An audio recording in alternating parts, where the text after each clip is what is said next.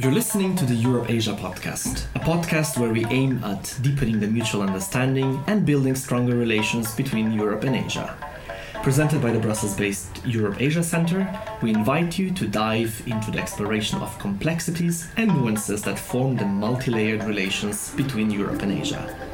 Through conversations with leading experts, we follow our firm belief of the need to facilitate connections, understanding, and mutual trust. Welcome to the new episode of Europe-Asia podcast. I'm delighted to introduce today's guest, Her Excellency Violeta Bulc, former European Commissioner for Transport and Mobility in period between 2014-2019 and the Deputy Prime Minister of Republic of Slovenia. A proper word for introduction would be the versatile leader born in southeastern city of Slovenia, Novo Mesto. A true global personality that through her work continues intertwining science, technology, innovation, economic participation, and political empowerment. Through her personal and political journey, she went from being member of the national basketball team to business leader, IT engineer in the Silicon Valley, Deputy Prime Minister, and the European Commissioner for Transport and Mobility. In her political engagement, Her Excellency Bulc led the Ministry for Development, Strategic Projects and Cohesion, and as a commissioner left a significant footprint with her emphasis on digitalisation, decarbonisation and innovation within the transport and mobility sector. Taking her mission further, Ms. Bulc is today the curator of the movement Eco-Civilization and the G100 Global Chair for the Women World Economic Forum. Excellency Bulc, a warm welcome to Europe-Asia podcast. So what was really your motivation for choosing computer science and technology as your major, as really the first step in pursuing your academic career? Well, first of all, thank you for inviting me. And secondly, the answer to this question will tell you a lot about me and my character as well. This was certainly a subject I knew nothing about. Keep in mind that was in the early 80s. So the topic was still new and just started to emerge as a study at the university level. So for me, it sounded really intriguing. And I have to say, it was such a strong intuitive push that I felt that that's the right thing to do. One of the quotes that I've found and in one of your speeches actually was really alarming. You were really trying to raise the alarm on the fact that compared to your times where the graduate ratio between men and women was actually 50%, and today actually the computer science information technology is normally the percentage of female students actually is between 15 to 20 only. So in response to the sharp drop in number of female students in technical universities, where do you really see the trend going, and also where do you see the response should be to that trend? Well, I think this question is really important, and especially today. You're right. When I enrolled at the Electrotechnical University and I picked computer science as a major, we were around 30% of women in an overall quota, which was a huge number compared to a few percentages that were typical for electrotechnical major. At the end of our studies, there were more than 50% of us who graduated, women. A lot of our male colleagues kind of decided to start their own businesses. So they finished the university, left the universities earlier.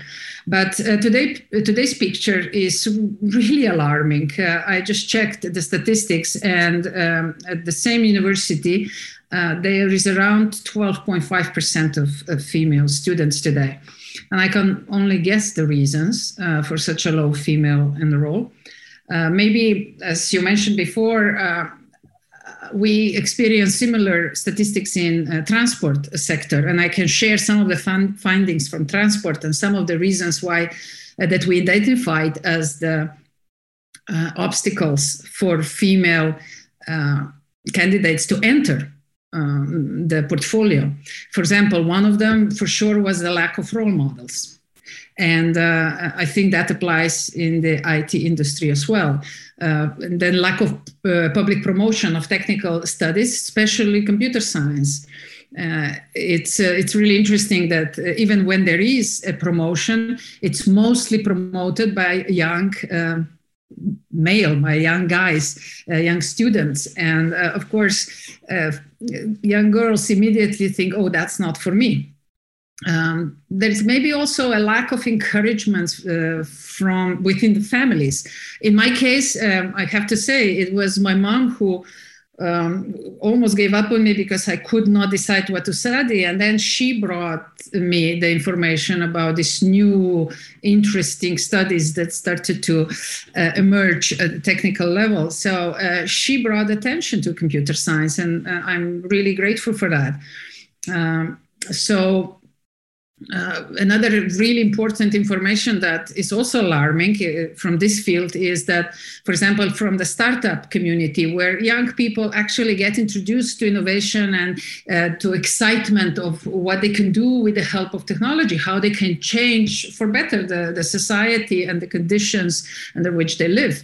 And for example, only in Europe, 93% of all early investments in startups are made in the companies owned by men, by boys. You see, it's a really a challenging topic. And if we want to ever have a really sustainable, inclusive society, we have to have society at the table at all levels. And currently there is 49% of men and 51% of women in this world. So I'm inviting everyone to seriously consider that. I don't want any favors, but just I want to get opportunity. And that is a very strong message. We need to start inviting the girls and women to enroll or to be part of. And, then we will prove ourselves, that we always prove ourselves. And those that they can't, of course, should not get an opportunity. But the problem is that we don't even get a chance to enter. And I'm speaking from personal experiences because we had that situation at the commission level during my mandate. And I remember the first meeting college, President Juncker said, we have currently 23% of women on the top positions. But by the end of our mandate, we really want to have over 40%. And, we were just kind of looking at each other and said, well, that's a very ambitious goal.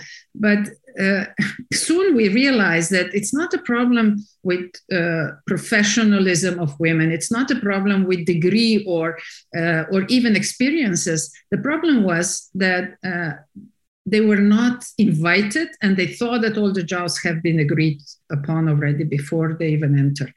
So once we started to provide invitations, and then always pick the best out of those available, surprisingly, by the end of our mandate, we had 42% of women on the top posts within the Commission. So I know it can be done, and it's a lot to do with the political will, a lot to do with just giving a chance, an opportunity. And along with those elements that I mentioned previously, we can have a much better balance in our society, which will bring much better balance in the solutions and in problem solving. Yes, it's my experience as well that working with women, even in diplomacy, is giving an extra dimension to the work, because from women colleagues, they look at problem solving sometimes from different angles, and that is making the discussion richer and more open to finding solutions. So it is my experience as well. So I'm glad to hear that from Violeta at the highest level in the Commission. But that's exactly the case. It's not that we are better or worse. We just have a different point of view. And once you bring these two different points of view, male and female point of view together, you get by far better inclusive solution than before. If you just address half of the population, or if you have only half of the views of the problem. There was an American scientist one day who said Europe is Venus and America is Mars. I think maybe we could make a similar judgment on female and male. Yes, I can see where this comparison comes from. Shortly after your service as a Deputy Prime Minister of Slovenian government, you were already nominated for the post of European Commissioner. How did you actually personally experience this, big shift? Obviously, you have had a tremendous career before that nomination in telecommunications sector, both in Europe, both in the States. You had also deep dive, quite a strong deep dive then in Slovenian and European politics. Were you ready for this change? It was a really big change. Absolutely, it was a big change, but I've done so many shifts in my life prior to that. I changed the careers. I was an engineer in Slovenia of computer science, and I loved my profession. I loved my job that I had. And I got this offer to move to the United States, and I picked it up as a really great opportunity and finish my master's, work in Silicon Valley. But then I realized that the social framework, I just didn't recognize it as a good one to raise the family. So here we go. After 5 years, I came back to Europe. And then worked in telecom Slovenia, hold the top positions. Realized that I can do better maybe as an entrepreneur. Worked for 14 years as an entrepreneur, and then got really unsatisfied with the way how politics was exercised in Slovenia. So I engaged with a group of friends, again, left a very prosperous business, and said, okay, let's go to politics and do something. And, that vortex started when we surprisingly, as a completely new party, took 36% of Slovenian votes. Then again, never thought about European post. All of a sudden, I realized what an important job it is to be a politician. And I was a minister for cohesion and development. And I honestly loved the job. Even though I was only 5 weeks in a post, meanwhile became deputy prime minister. And then our commissioner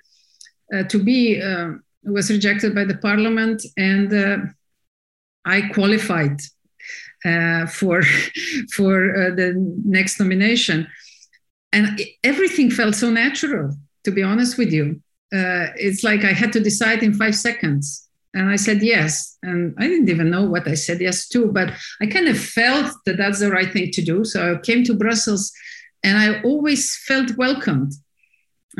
Even though, I had to study, I had only 4 days to prepare, and we studied hard. And every new element that I learned about European politics, I loved it more. So when I passed the hearing in the parliament, I kind of felt like a fish in the water in a way. So felt kind of whole life was preparing me for that post. So I tried to do it as responsibly as possible. And I had to lean on what I was good at. Of course, I didn't know much about European politics. I knew very little about transport. But soon I realized during the studies for the hearing already that there are incredible people within the Commission with extensive knowledge and expertise. And all they need from the Commissioner is to lead, to kind of set the agenda, and then just to bring everyone together that they deliver on that agenda. There were a couple of maybe really crucial elements. First, my awareness that I knew little about the sector helped a lot. So I used my capacity to bring people together based on participatory modeling. We built immediately the common framework, like 3 goals, 6 key strategies, 5 key values, and then just started to communicate that that's the agenda for the next 5 years and exercise that agenda on every single portfolio we had. So basically, I was building safe spaces for all the members of my team and the ecosystem as a whole to dare to think, to dare to innovate, to dare to go beyond, and dare to connect with people that they were not used to connecting. Like I brought together unions and corporations and politicians. And we were brainstorming together. And at the end, this was extremely useful because that's how we learned about each other much faster than just reading or listening through media or through some lobbyists about the opinions that we had. So this direct contact, at least for me, was very encouraging. And yes, as you mentioned before, a strong background in IT and telecommunications helped me a lot because transport was right at the verge of transitioning into this more green, digital, people-focused, mobility as a service-focused portfolio. And for me, with my background, that was something that I've lived for many years before that. So we were a really good team. I loved it and I enjoyed every single day. Yeah. So, there's sometimes a lot of criticism about the Commission, about big bureaucracy, papers all over.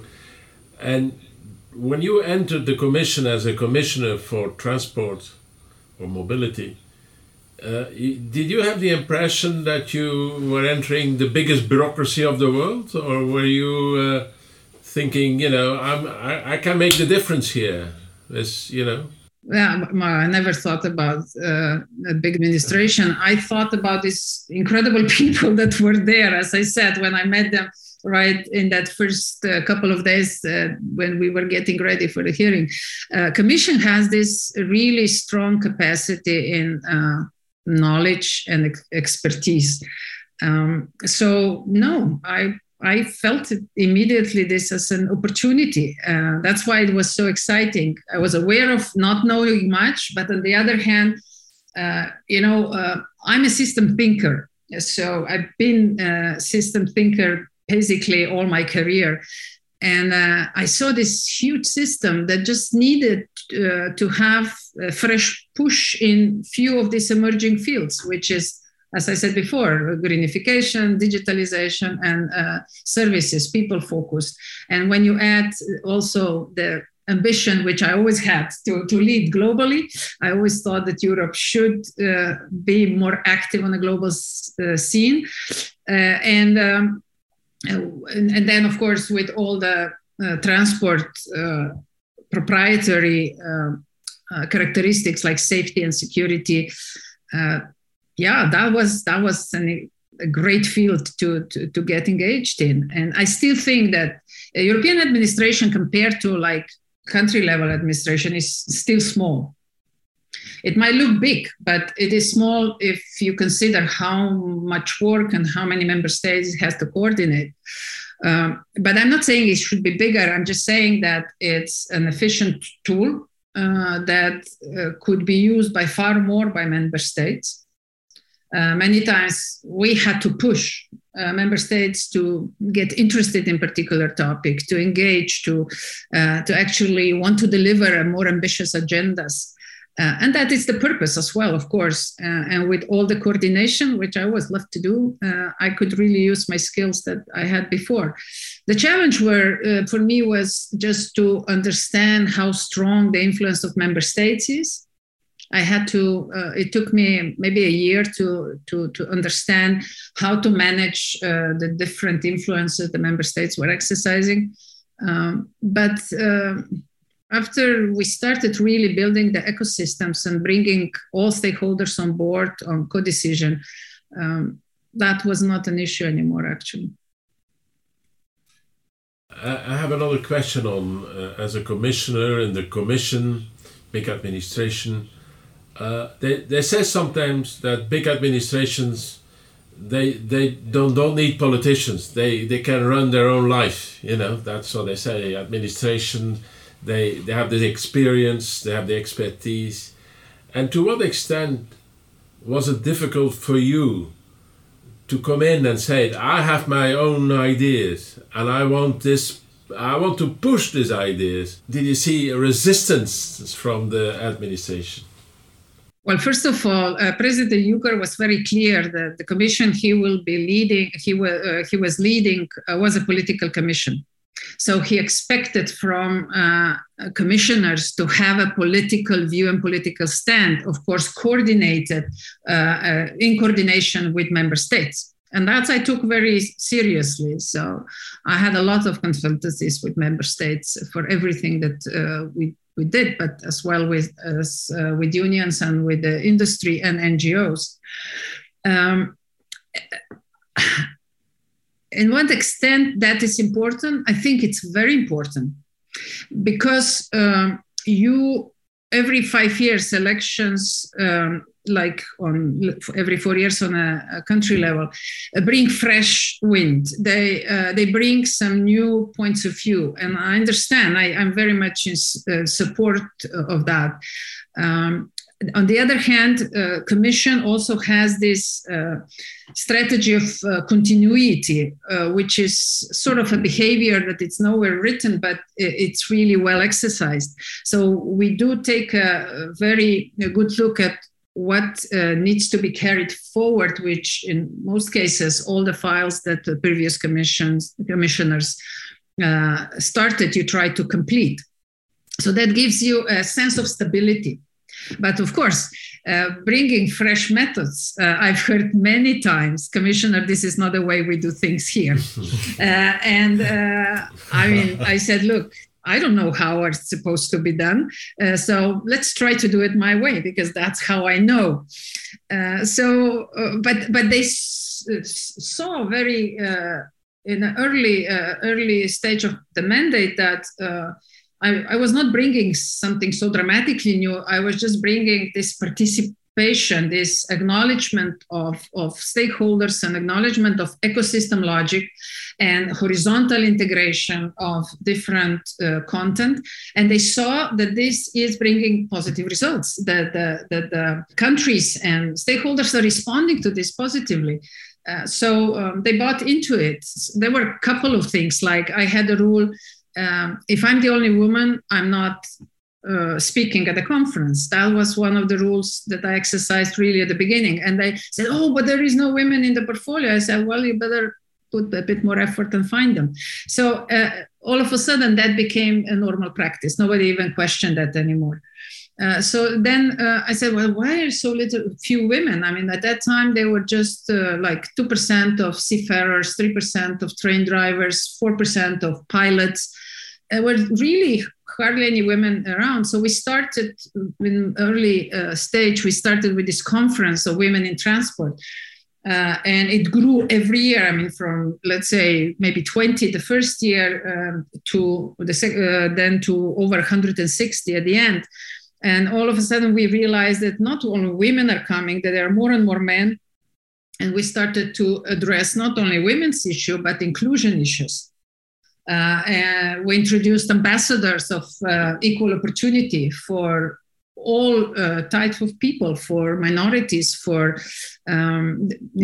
people with different sexual orientation, with even the colored people. They had some problems, and we brought this issue to broader attention and awareness. So I mean, you realize that when you touch an issue that matters to people, things started to enroll. If you touch something that nobody picks up, that just means, well, maybe it's not the right timing. So you better wait with that. I think that being a politician is an incredible job. But many politicians are just not trained for modern times. Very interesting insights. I mean, one of the questions that I actually wanted to ask, and I think you've already answered all the way without me even trying to really pose, was particularly on this, innovative insights that you as a female leader have really brought to such an actually not only exercising the idea, but actually really implementing it into the system. I want to follow up a little bit on one of the things that you mentioned earlier. Obviously, the big digital transition of the transport and mobility sector, and there is a big momentum around building the dialogue around European mobility, and we are daily almost listening to dialogue of what will truly make the sustainable shift. And obviously we need both the technological and or specific information technology to lead this transition. You yourself as a scientist educated in computer sciences, I really still remain stuck with one of your theses that you've stated in our recent webinar that we hosted on the topic of EU strategic autonomy, where I will quote you actually. You say, "We should never forget that technology is only a tool and not the goal. We can actually give humanity another chance and evolve together with our knowledge, the proper tools that will keep us to thrive towards the next century." Could you maybe reflect a bit more on that? On that, I would say, very, very powerful statement. Well, that's something I live by. You can see that there is a tendency of a high-tech sector. I mean, it's a bit maybe too much to say, but it feels like they want to take over the world.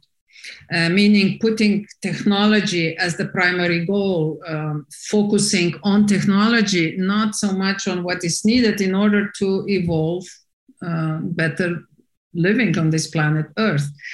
And I'm a great fan of technology, and I'm an early adopter as well.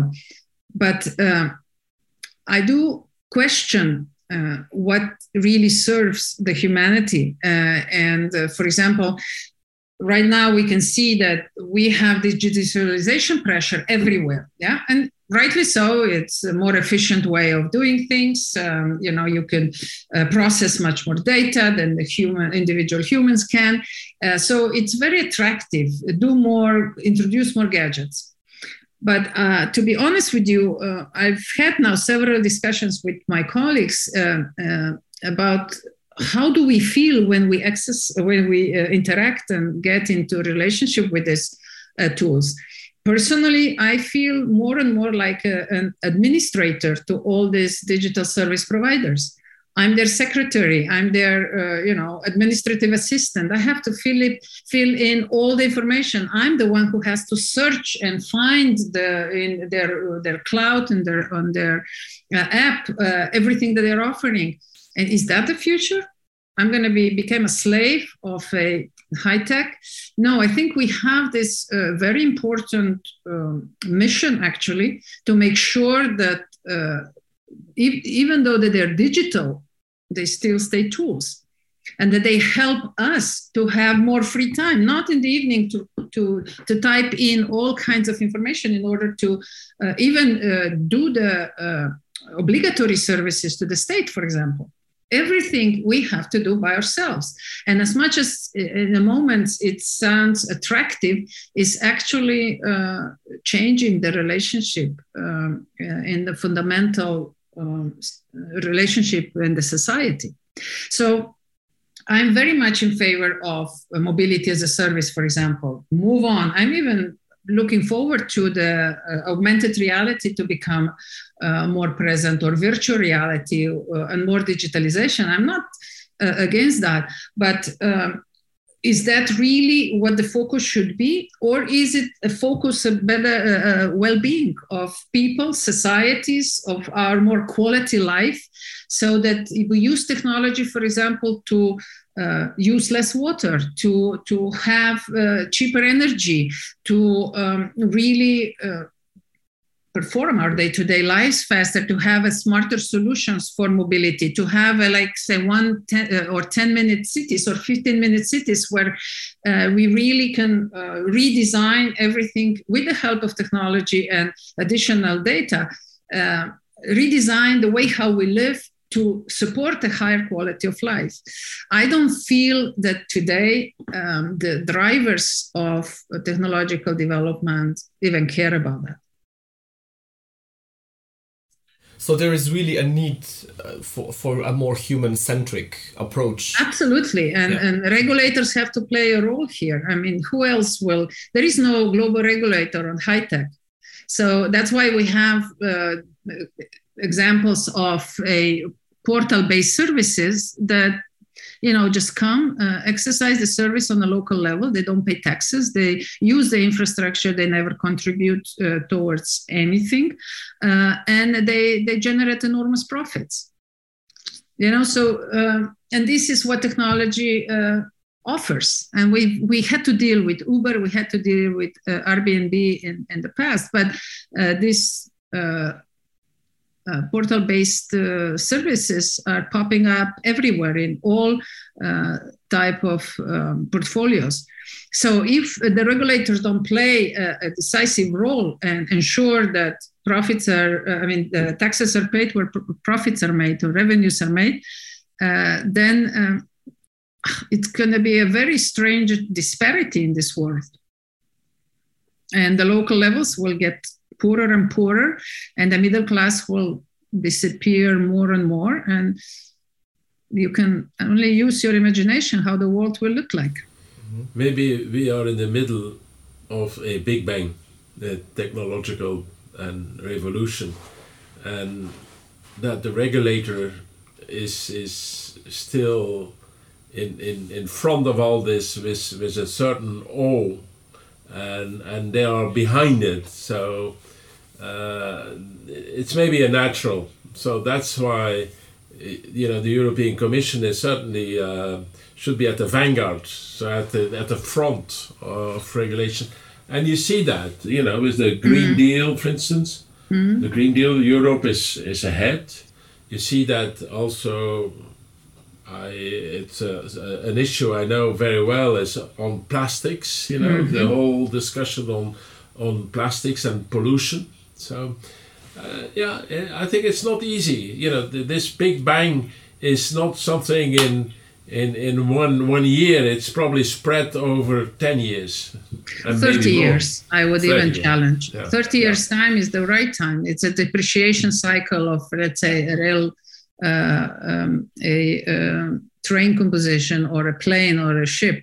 And we need to keep that perspective in mind. And even when I was working with companies, the change can happen in 5 to 7 years. Local communities, about maybe 12 to 15 years if you're really focused. But when you deal with big systems, I would give it 25 to 30 years. But there is an interesting side to it when you pointed out the plastic strategy and the results that we were able to achieve. We were just about starting to sort of deliver on that when COVID happened. And somebody has to say it, but everything related to managing the COVID crisis went against the plastic strategy. We generated so much waste. It was unbelievable. You see it everywhere. You see it in the forest. You see it in the rivers. See it on the street. It's a serious issue. So this was a test for humanity. So will every crisis? Will we in every crisis just give up on everything that we've achieved so far? And plastic is not the only thing. The same happened to our democracy. I hope that this test bed will teach us a hard lesson, and we will become aware of our reactions in the case of fear, and we will prepare ourselves better for a resilience in such situations for the future. One of the keywords now you raised was actually also, the notion of democracies. And to go back, and I have another quote that I've noted down from you, and which was also again focused on this human centricity, which was the cornerstone of digital autonomy must be trust built first and foremost through personal, so people-to-people communication and relationship. So if we truly want to achieve sustainable transition of our societies, as you said, a lot has been, for example, achieved, in the domain of plastic. We need to, in a way, really try to reestablish the basis, and that is a dialogue between individuals, nations, cultures, and another interesting term that you normally like to use, civilizations. Yes. We, as humans, no matter how it looks right now, we are raising our level of awareness and consciousness. And I have to say that TCP/IP-based network, this network logic contributed largely to it. If we just remember, TCP/IP was for the first time defined and implemented in the 60s. So it took us only 60 years to really even forget about it because we're taking it for granted. But it brought this incredible power of engagement on a global scale. And this even brought us the capacity to communicate peer-to-peer. So that process keeps going regardless of maybe contemporary situations.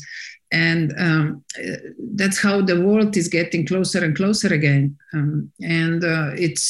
We are becoming aware that the challenges that we thought in the past were maybe just local, they're actually global. So this global awareness and global consciousness is evolving now.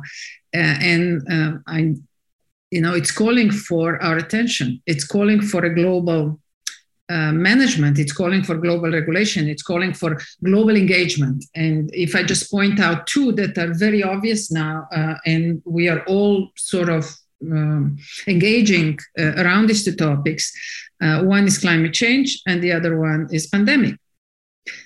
And we are learning even more how to build together the research and development networks, research and innovation networks, knowledge-based network. All this is now emerging with a high speed. And in one hand, when the high-tech giants are pushing the whole society towards so-called transhumanization model, on the other hand, these eco-civilization concepts are emerging everywhere. I was so surprised when I started to seriously engage with this topic and conduct different, sessions and meetings and symposiums. And now we are in 26 countries and connecting our capacities with so many other networks that are all trying to find the way for a more balanced world, for a better distribution of value creation. And this is really something that gives me hope and brings light to all this current, very tense relationships. But most of the challenges that we're facing now that are bringing more fear and more sort of unpredictability to our lives are from the old model. The new models are by far more building on trust, on transparency, and just doing the right thing. Yeah, very powerful. And actually, I have from the former U.S. Vice President Al Gore actually said in one of his speeches that political will is in itself a renewable energy, and I think it is in a way this renewable energy that we need to find for development of this new consensus, a new model. Dave, if I just can jump in with one more important element, because I'm not sure if we're going to be back to this topic. Yes, political will, yes, technologies, yes, engagements, but there is one thing that is still needs to be tapped into also by the European Commission is organizational structures.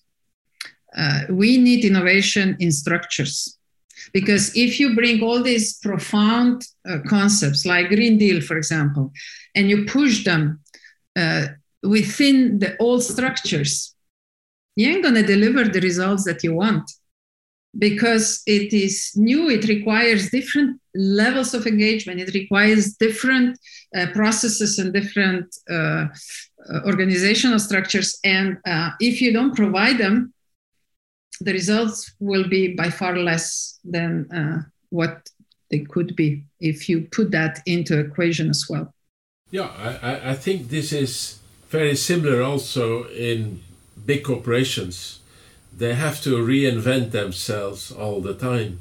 And also in the way they approach the business as such. So I can imagine that in the commission or in any big administration, they have to streamline their organization in order to be in a position to fulfill the mandate. Mm-hmm.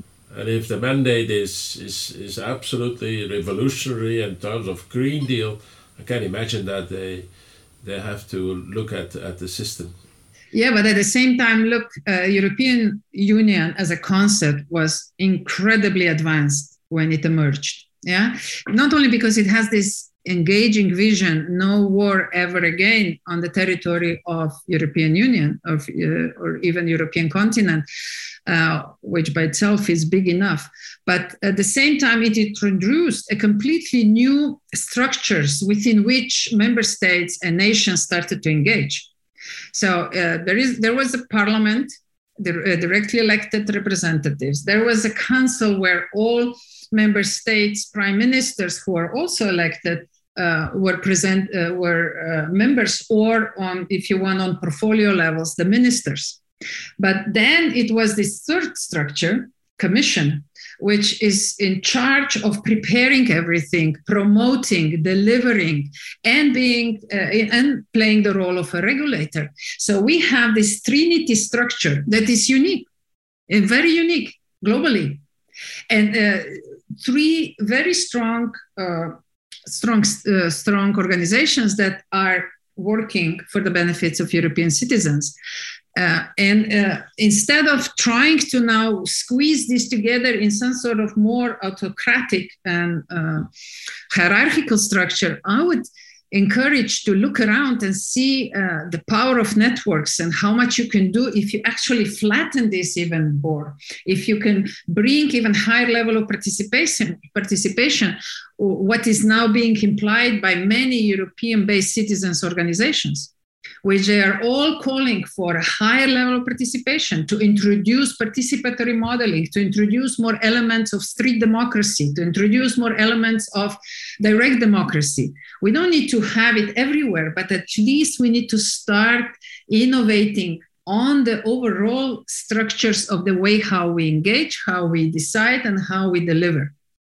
And here, that's where I see a huge opportunity for the EU to continue to lead the democratic and open and inclusive world. I don't see any other continent to have that capacity at this point. So what you're saying is that what they say sometimes, the democratic deficit is not unique for Europe, because each country has a democratic deficit. Exactly. And what you're saying is that probably Europe could lead the way in other forms of participation in the whole process of coming to decisions, which are important for not one country but for a group of countries. Exactly. And we have this unique opportunity to continue to lead, not to fall into a trap of trying to deny and narrow down the democracy, but give it even more wings. Especially when the times are hard. It's sort of intuitive that we try to hold ourselves tighter, because that's the way how we react to fear. But if you want to overcome the crisis, you gotta open up, you gotta engage, you have to really spread the field of active participation to get as many ideas as possible and to overcome the challenge as quick as possible. We're trusting people, not to fight against people. And that's what we see today. For some reason, the leaders all of a sudden don't trust people anymore. All of a sudden, they take people who have a different voice for their enemies. I mean, where did we get, my dear friends? And that's where Europe has a unique opportunity to bring this back to the table and to raise voice for the next step of democracy. And to shift a little bit from that topic, I think one of the really key points also now you were talking about, opening up, kind of spreading the wings. Wings is also part of the logo of the eco-civilization. And how did, this work of yours, where does the notion of eco-civilization really come from for you personally? I think throughout the conversation we can trace it back already to, years ago when you've kind of already developed this idea of the global dimension, something that is very interesting with the work you do with eco-civilization is also this creation of the new paradigm. You're really extensively working really on this transition. Would you be able to share kind of this underlying foundation that is really supporting pillar of this great visionism actually? Well, certainly developed over time. As I mentioned before, I've always been a system thinker. I was really, and I still am, passionate about systems. Systems interest me. I observe them. I try to feel them.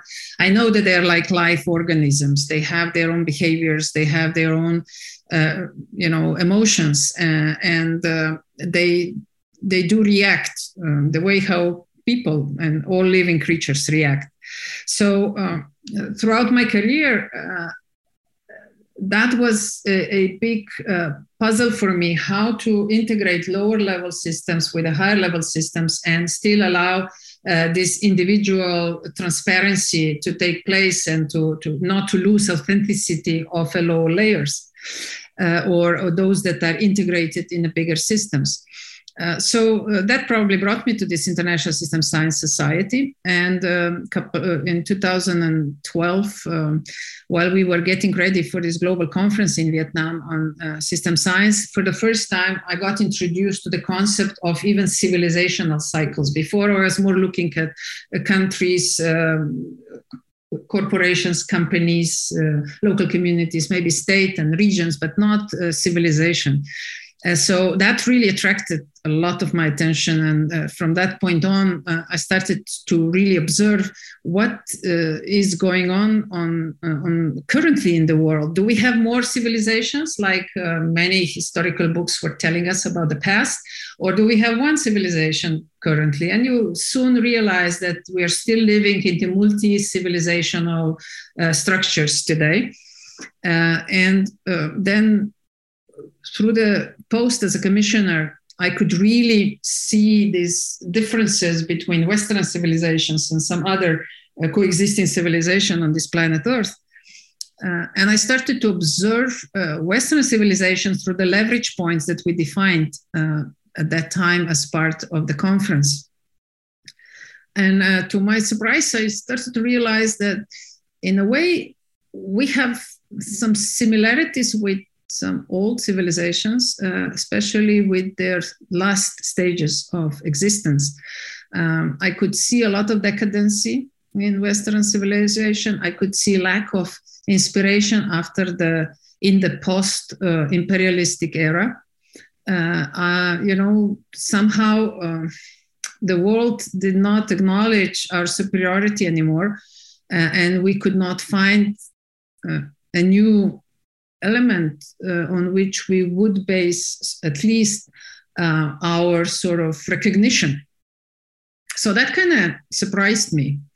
So I started looking for what could be the big advantages of Western civilization, especially if you include that, of course, in Western, also the United States and all former British Empire regions. And you see that one thing that we are lacking is this systemic development of human beings. We kind of lost touch with emotions, with spirituality, with energy fields around us, even with social level, social interactions, and taking care of those within the community that need support and help. We were getting more and more distant from the core values of humanity. And so I said, okay, so does that mean that we are following the destiny of so many other civilizations before, because this planet Earth have seen many and they were extremely successful, much bigger than Western civilization is today. But they still, fall and they disappeared. And they maybe exist in some fairy tales, but some of them, they don't even get there yet, to that point. So I started to propose through the discussions to my friends. I said, okay, either we're going to, go down, or do we have a capacity in this modern world when so much information is available to reinvent ourselves? To not to go into the complete entropy, but to reinvent through a new wheels of value creation, and maybe give ourselves a new chance, a new spin in the development of the world. So I felt that this is a fair proposition. So that's the basis for eco-civilization. But at the same time, I realized that quite likely the next civilization will not be continental anymore, but it will evolve on a level of a global consciousness. And then I got across of this incredible prophecy that says that at the beginning of the time, there were 4 different races, red, black, yellow, and white. And they all got their stone tablets and they went to different parts of the world and to develop, to evolve, to experience. One with the characteristic of the wind, the other on earth, the third one water, and the fourth one, the white one, with fire. And the world will come back to balance when all these 4 different races will come together, sit in the circle, shake hands, and decide jointly on the future of the world. It's a very powerful prophecy with a lot of more details. I simplified it, but it's really inspiring. It's the fact that never in the history this has taken place. It gives an enormous brings light to the future, that there is still a chance that we do bring the world into better balance. So what we're doing now within eco-civilization, we're building knowledge as universal good, trying to share and see where we are at the different parts of the world and how we can bring and create some points or leverage points together based on which we can act together, we can deliver value in our local environments while keeping the identification or authenticity of the local places alive within a global agenda. And we follow those 3 rules that I shared with you before: full transparency, 100% transparency, trust, and do what it feels right. And I'm quite amazed what is emerging. And last year the project was recognized as one of the top 100 projects for a better world by Global Women Association, and became one of the global 100 chairs. And now we're expanding, and it's really fantastic to see how pretty much in every country you can find the common denominators of the global philosophy and global engagement, and of course a lot of local authentic activities that just help us to diversify our thoughts and to be able to innovate, because innovation really needs this diversification, and that's where new things emerge. Now I'm holding space and observing the emergence and try to act upon. Yeah, you mentioned all civilizations, and we haven't actually mentioned in our discussion about China. And we see indeed that China is of course is seen sometimes as a threat, but I see it more and more as an opportunity, for the world. That's probably not the usual way of looking at China. But you mentioned about ecology, the environment. I think the president, he launched the idea of an ecological civilization. So maybe these are the beginning of the implementation of your personal thoughts, you know? Well, I think we come from the same source because in 2012, there was a strong sort of a push of Chinese part of International System Science Organization towards this ecological framework, even though they were focusing more on cities, smart cities, and technologies. Then we have another one which went to California, and they still exist. They're more dedicated to science and research. They call EcoCivil. It's their movement. And what I brought back to Europe and now kind of spreading around the world is eco-civilization, more from the engaging point of view, from building the societies and trying to see what kind of frameworks we need in order to start living that. But when you mention China, it's really interesting view back, because one of the biggest dynasties was Han Dynasty in China, which existed at the same time as Roman Empire. And these two big, we call them civilizations, coexisted with a very little awareness of each other, even though that when Chinese ruler learned that there might be another big empire somewhere in the world and sent his personal researcher to find this empire, that person actually got to the sea, and that was the foundation of the Silk Road. When he returned, he reported that indeed there was an empire, but it's really far. But the map of the road that he took was basically the foundation of a Silk Road from China to Mediterranean Sea. A lot of interesting synergies, actually, and I mean, historically looking back, so much, there to kind of build on. One of the parts that we are trying to really include, actually, in diversity of opinions, and are also questions from we call them future leaders because of the project we're working with the Europe Asia Center. So we have actually 3 questions for you from the European future leaders and 3 questions from the future leaders from China. So maybe I just start with the first question, which is coming from Europe, which is this discourse of circular economy action plan places really considerable emphasis on the economic growth and competitiveness, and really seems to be technology centered. To what direction should circular economy actually lead us to promote both human well-being and ecosystem health and address this socio-ecological challenges in the 21st century? Well, that's a really good question. First of all, I do have to say the circular economy cannot evolve only on the back of technologies. I think that you can expect that answer from me. Circular economy, the way I see it, and actually circular society altogether, is about attitude first. And attitude is a choice. And we all have a choice to live in a more responsible and a circular way.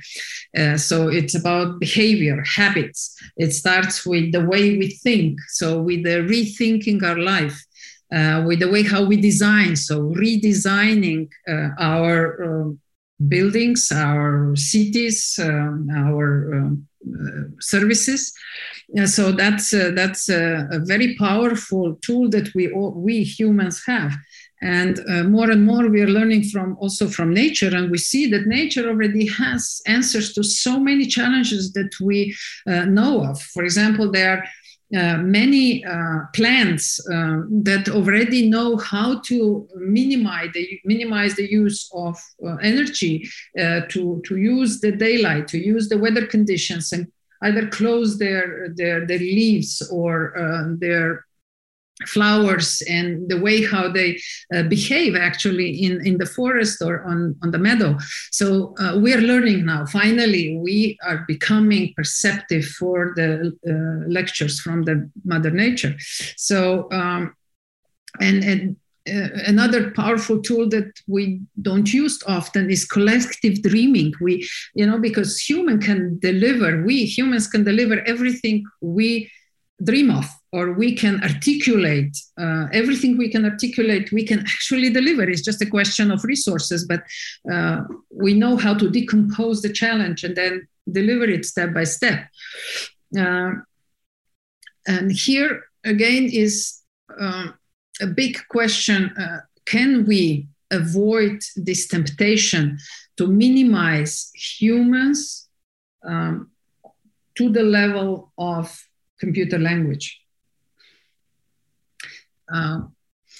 With technology, we need to be very careful that we don't kill the essence of humanity, which is spontaneous, intuitive, innovative, out-of-the-box thinking, and collective engagement. And again, I would say attitude is a choice. So we have to start helping each other here to dare to make a change. And circular economy as a concept it's a great model that just shows us that even theoretically this can be done. And now in order to practically deliver on rethink, redesign, reuse, reduce, repair. So we need to really support each other, that we are not afraid, that we actually do a system point of view. And here again, many times in strategies and action plans on a country level, we are lacking this system view. For example, you push for electrification of cars, but you don't have electricity to run it, or you don't have infrastructure to access this electricity. And of course, then the whole thing confuses people and they say, that is not the right way to go. Lessons are there to learn from. As long as we're going to think together and exchange views, the circular economy will deliver a tremendous effects. And now, especially with the new trends that are complementary to circular economy, which is like taking care of land and to refresh the land itself, to bring, to fertilize it again, and to really set the conditions that the circular economy can take place. So those are powerful concepts, and I believe in them, and eco-civilization certainly stands for them. And I think that is a great hope for the future. Okay, thank you for a really, as you said yourself, a very challenging question and a very comprehensive answer to it. We have a question both from Europe and from China, actually focusing on the topic we touched a little bit earlier, which was the female representation. According to the global gender knowledge gap, significant disparities exist both across and within various geographies in the pace of closing the gender gaps. How will the eco-civilization with shared consciousness provide a solution to this challenge? And to make it a little bit more applied also to the transport sector, is there, do the top position represent for female unique needs and interests more comprehensively in the transport sector? Will the working environment become even more inclusive and harmonious? First of all, we don't need to wait for eco-civilization to take place to act on this topic. So I certainly invite everyone to just see the true value for the engagement of the entire society in a process of value creation or any kind of social innovation. Because once you have the entire society at the table, you get the comprehensive solutions that have a sustainable future. And it's a math. So if you have 100% of people engaged versus 50% of people engaged, everybody can guess when you are more successful. So I would say, again, that could be achieved with a very conscious political act, inviting sincerely deprivileged groups, and at this point, women are still in this deprivileged group, to engage, to ensure equal pay, to invite them to come to the table, to offer a fair, transparent conditions, to enroll in education, to apply for jobs, to create physical conditions for that. For example, when we did analysis of transport, we realized that one of the biggest obstacles for women truck drivers was lack of facilities for women. There were no bathrooms for women, and they didn't want to share them with men. I mean, it's such a basic necessity. Or another very inspiring example was when one HR was asked to analyze why in a certain company they cannot get women on board. They have only men. It was a logistic company. And they went and inspected the premises, and they found them very unattractive. So what they did, they repainted the whole building. They put really efforts to create a nice environment, and women started to come. But guess what? Not only women. After women joined, a lot of young people started to join, which they could not attract before. So you see, we're influencing each other in a positive way. For example, another really inspiring example is the drivers.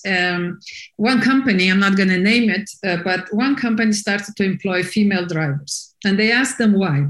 And they said, well, there are very, very obvious reasons. First of all, they take care of the truck better than men. So we have less expenses for repair of the trucks. They drive more consistently, so they use less petrol. Thirdly, they are more careful drivers, so they don't have accidents. And fourth, but last but not least, reason is that when they come to the customer, they talk to them and they bring valuable information back. Once this was announced, guess what? Male drivers started to change their behavior. So it was a positive impact. So after a while, this was no longer an advantage of women, but it was a core competence of the company. Very, very interesting. And actually, it leads also to my last question from our future leaders, which is civil participation as an integral part of the EU's democracy and legitimacy. To bring more citizens, in particular the young youth group, on board, what should be done on the top EU level, state and local level? Again, a very big question. But first of all, I would try not to separate these groups and set different councils for separate groups, but just make sure that they are all part of a big melting pot. To really ensure cross-generational engagements, horizontal engagements, different portfolios, because that's what makes space attractive. That's what creates diversity that then leads to innovation and to unique points of view of the world. You know, we are constantly creating these holograms of our life. And if you want to lead the world, you have to be able to constantly change these holograms and find new ways forward, basically building on the capacity of the old and experiences of the old. So just be honest, be inclusive, be open, and not try to, how should I say, patronize anybody, but give everyone a chance. Thank you very much for those very wise words. Give everyone a chance. And I think creating opportunity is sometimes better than regulating. So those are very wise words. And I think we come at the end of our thank you podcast. So much. Yes, we come to an end of another episode. And we would really like to thank you once again, dear Violeta. Thank you so much. Thank you very much for the opportunity and holding space for this conversation to take place. We all created this energy field within which, interesting things emerge. So thank you very much for that. Thank you. Thank you, Violeta. Thank you.